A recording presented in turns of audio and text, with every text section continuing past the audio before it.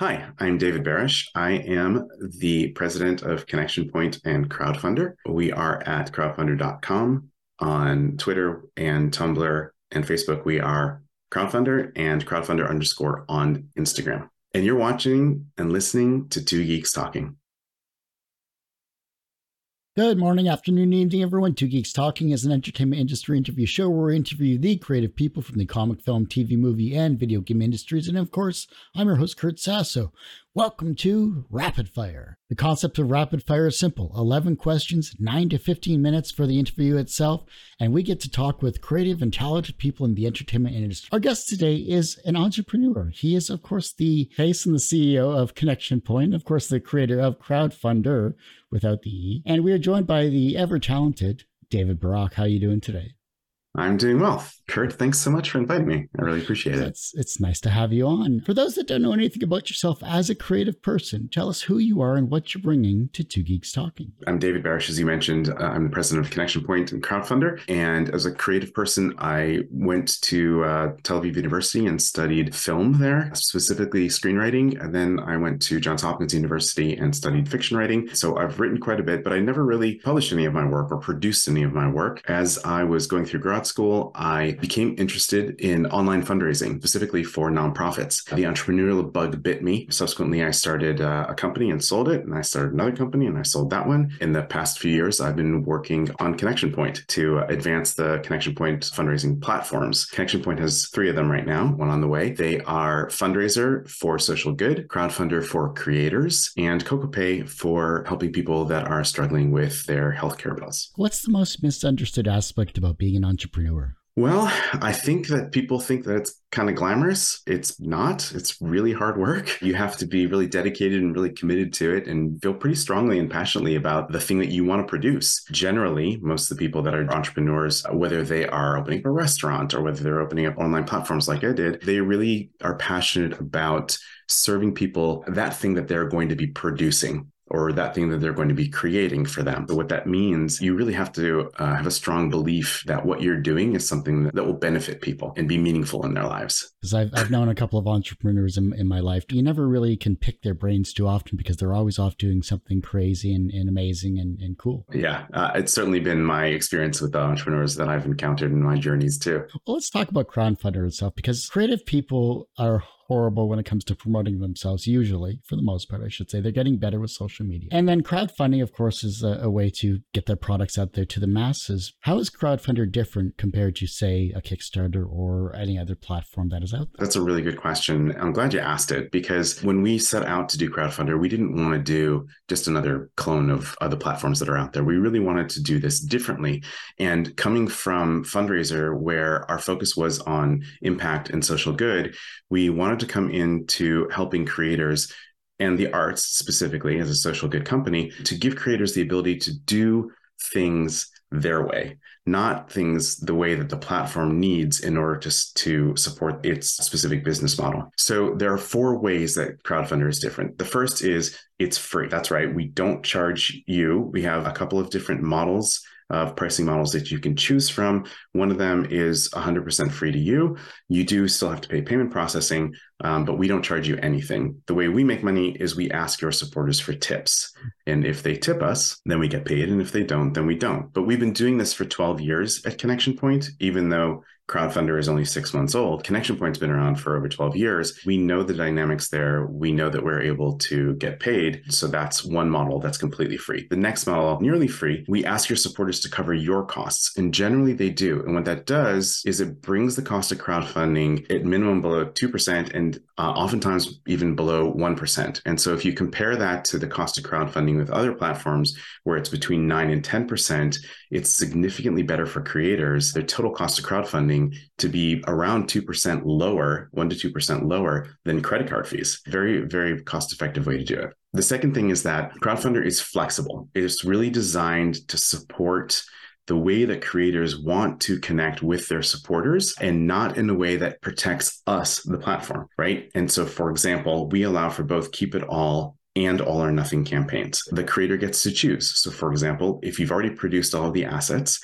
and you're just using this as a way of generating buzz or determining pre-order numbers, then you can run a keep it all campaign and the funds come to you immediately, because we don't hold the funds at all. All the funds go directly to the creator themselves. We don't touch them. We don't hold them. Also, with us, there are no tiers. So basically, you put in the rewards that you want to offer. The supporters can pick whichever ones they want. They don't have to pick just one tier and then possibly some add-ons afterwards, but they're not forced into a certain tier, and therefore they have the flexibility to order a variety of different items from you. And we've seen that that actually increases the amount of items that people will select because they're able to make their own choices and not be forced into a specific tier. We also allow creators to run concurrent campaigns. So that means more than one campaign at once. By running more campaigns over the course of a year, you're able to connect more often with your audience and not have to wait for one campaign to be completely fulfilled before you start another. We know that creators are creating all the time. They're constantly coming up with new things that they want to produce.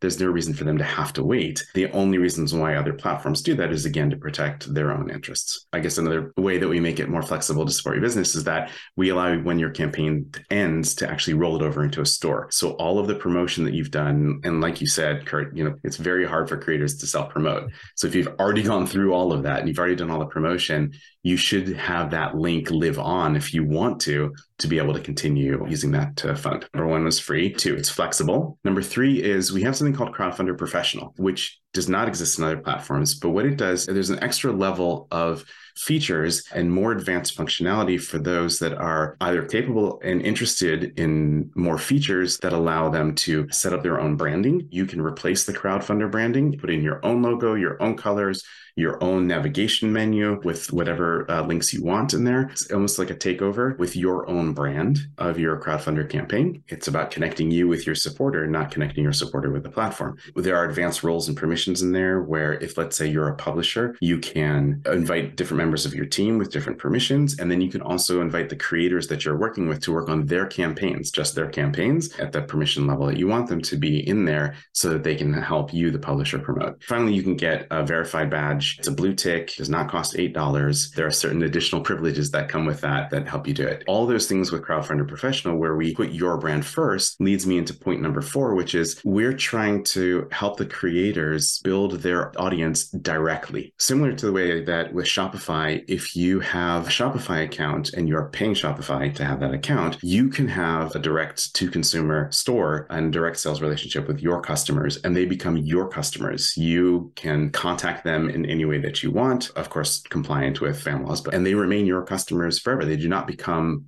our customers. They're not Crowdfundr's customers. They are yours. And that's very different than the other platforms. The other platforms are a little bit more like Amazon, where the customer belongs to the platform. You think about all the people that have Amazon Prime as an example, but the customer belongs to the platform and they are paying the platform. And then the platform pays their suppliers. Amazon pays their suppliers. So with other crowdfunding platforms, the creator is essentially a supplier to that platform, because the customer is not paying them directly. The customer is paying the platform is paying them. The platform owns that customer relationship, which is not the way we do it. We want the creator to own the customer relationship.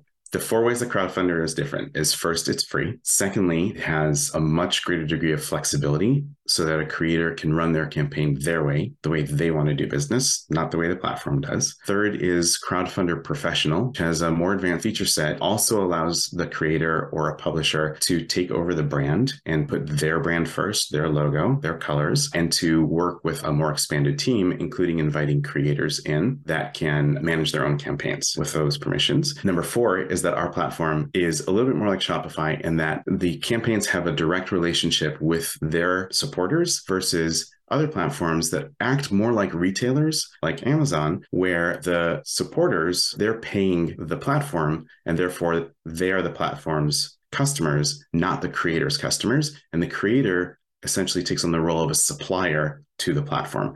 So there's an intermediary there, essentially disintermediates the relationship between the creator and their supporters.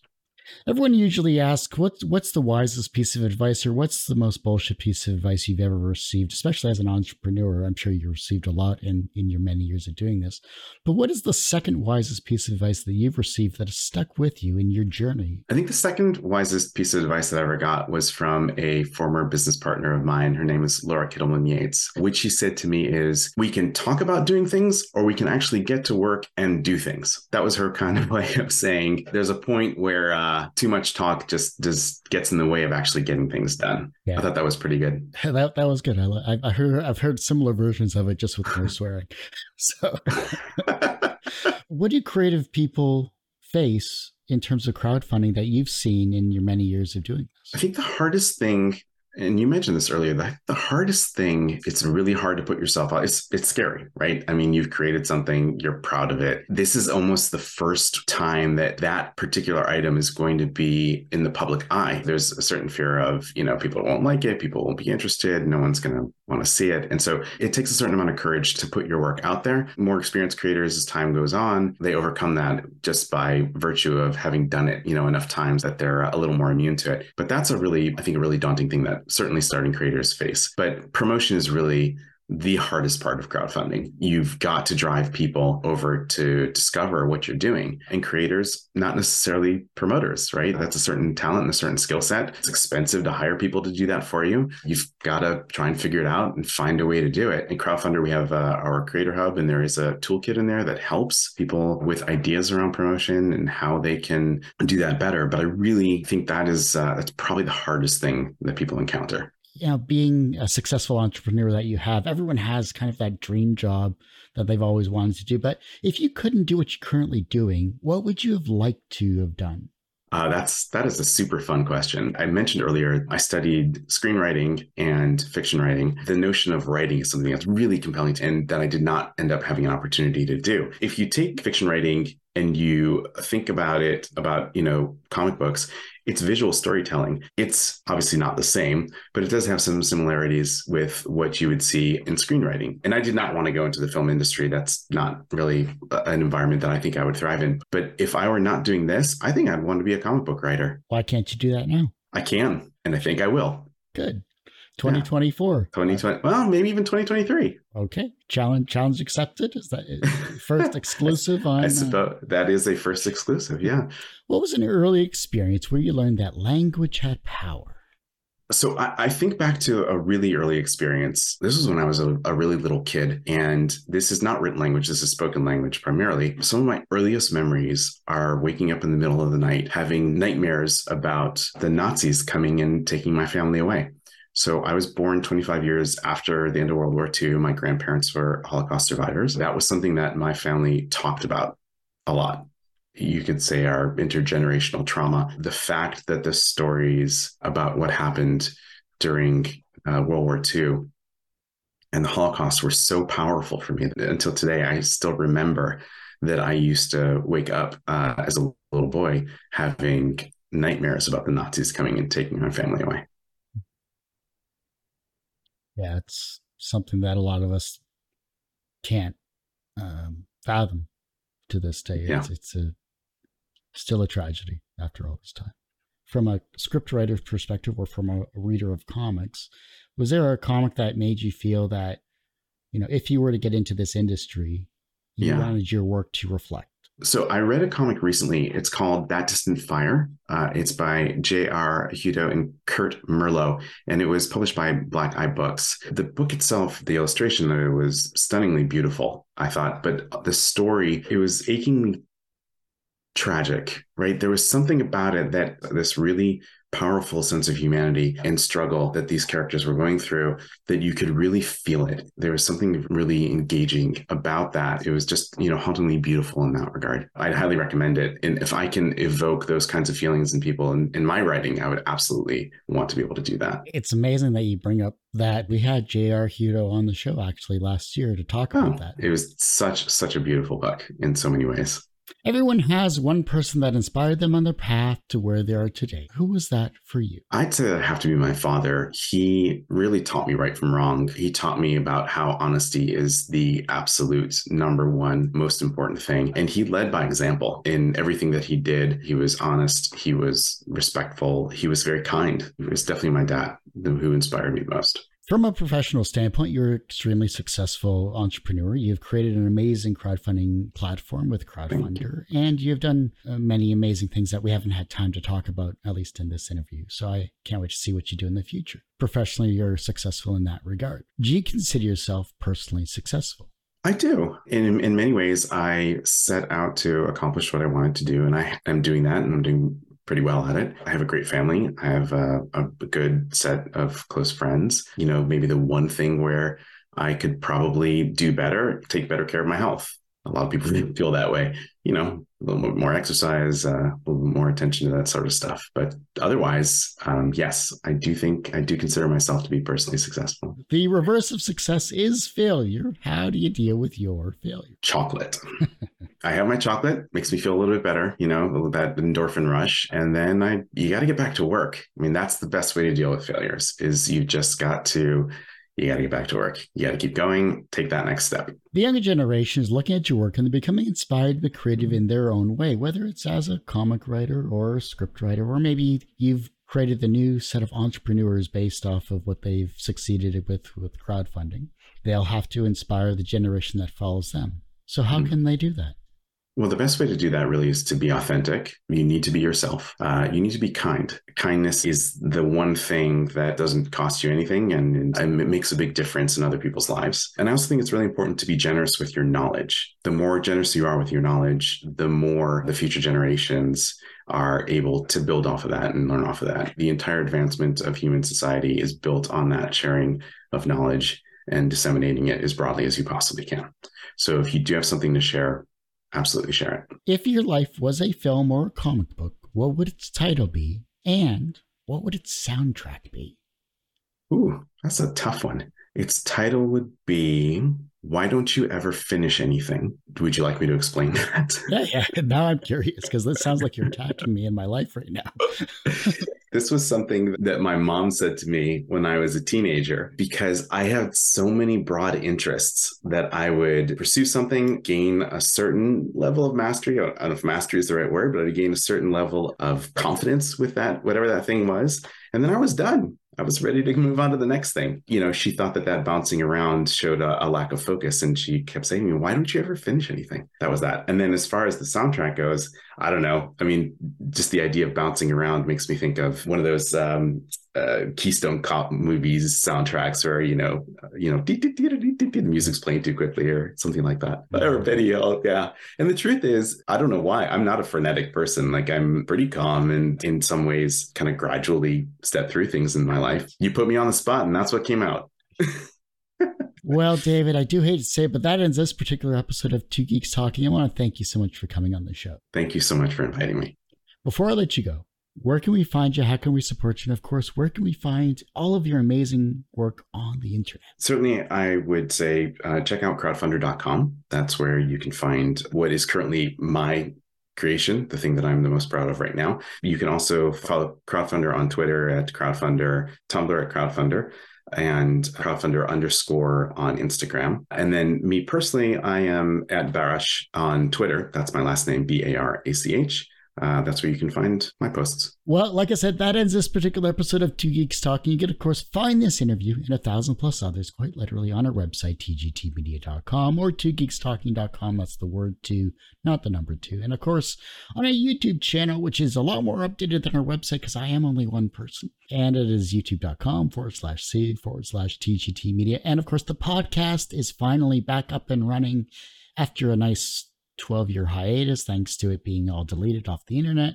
twogeekstalking.podbean.com. But of course, you can find it on all of the other streaming services like Spotify and iHeartRadio and all that. As I say every week, everyone has a story to tell. It's up to me to help bring that out. Thanks for listening and watching on Two Geeks Talking.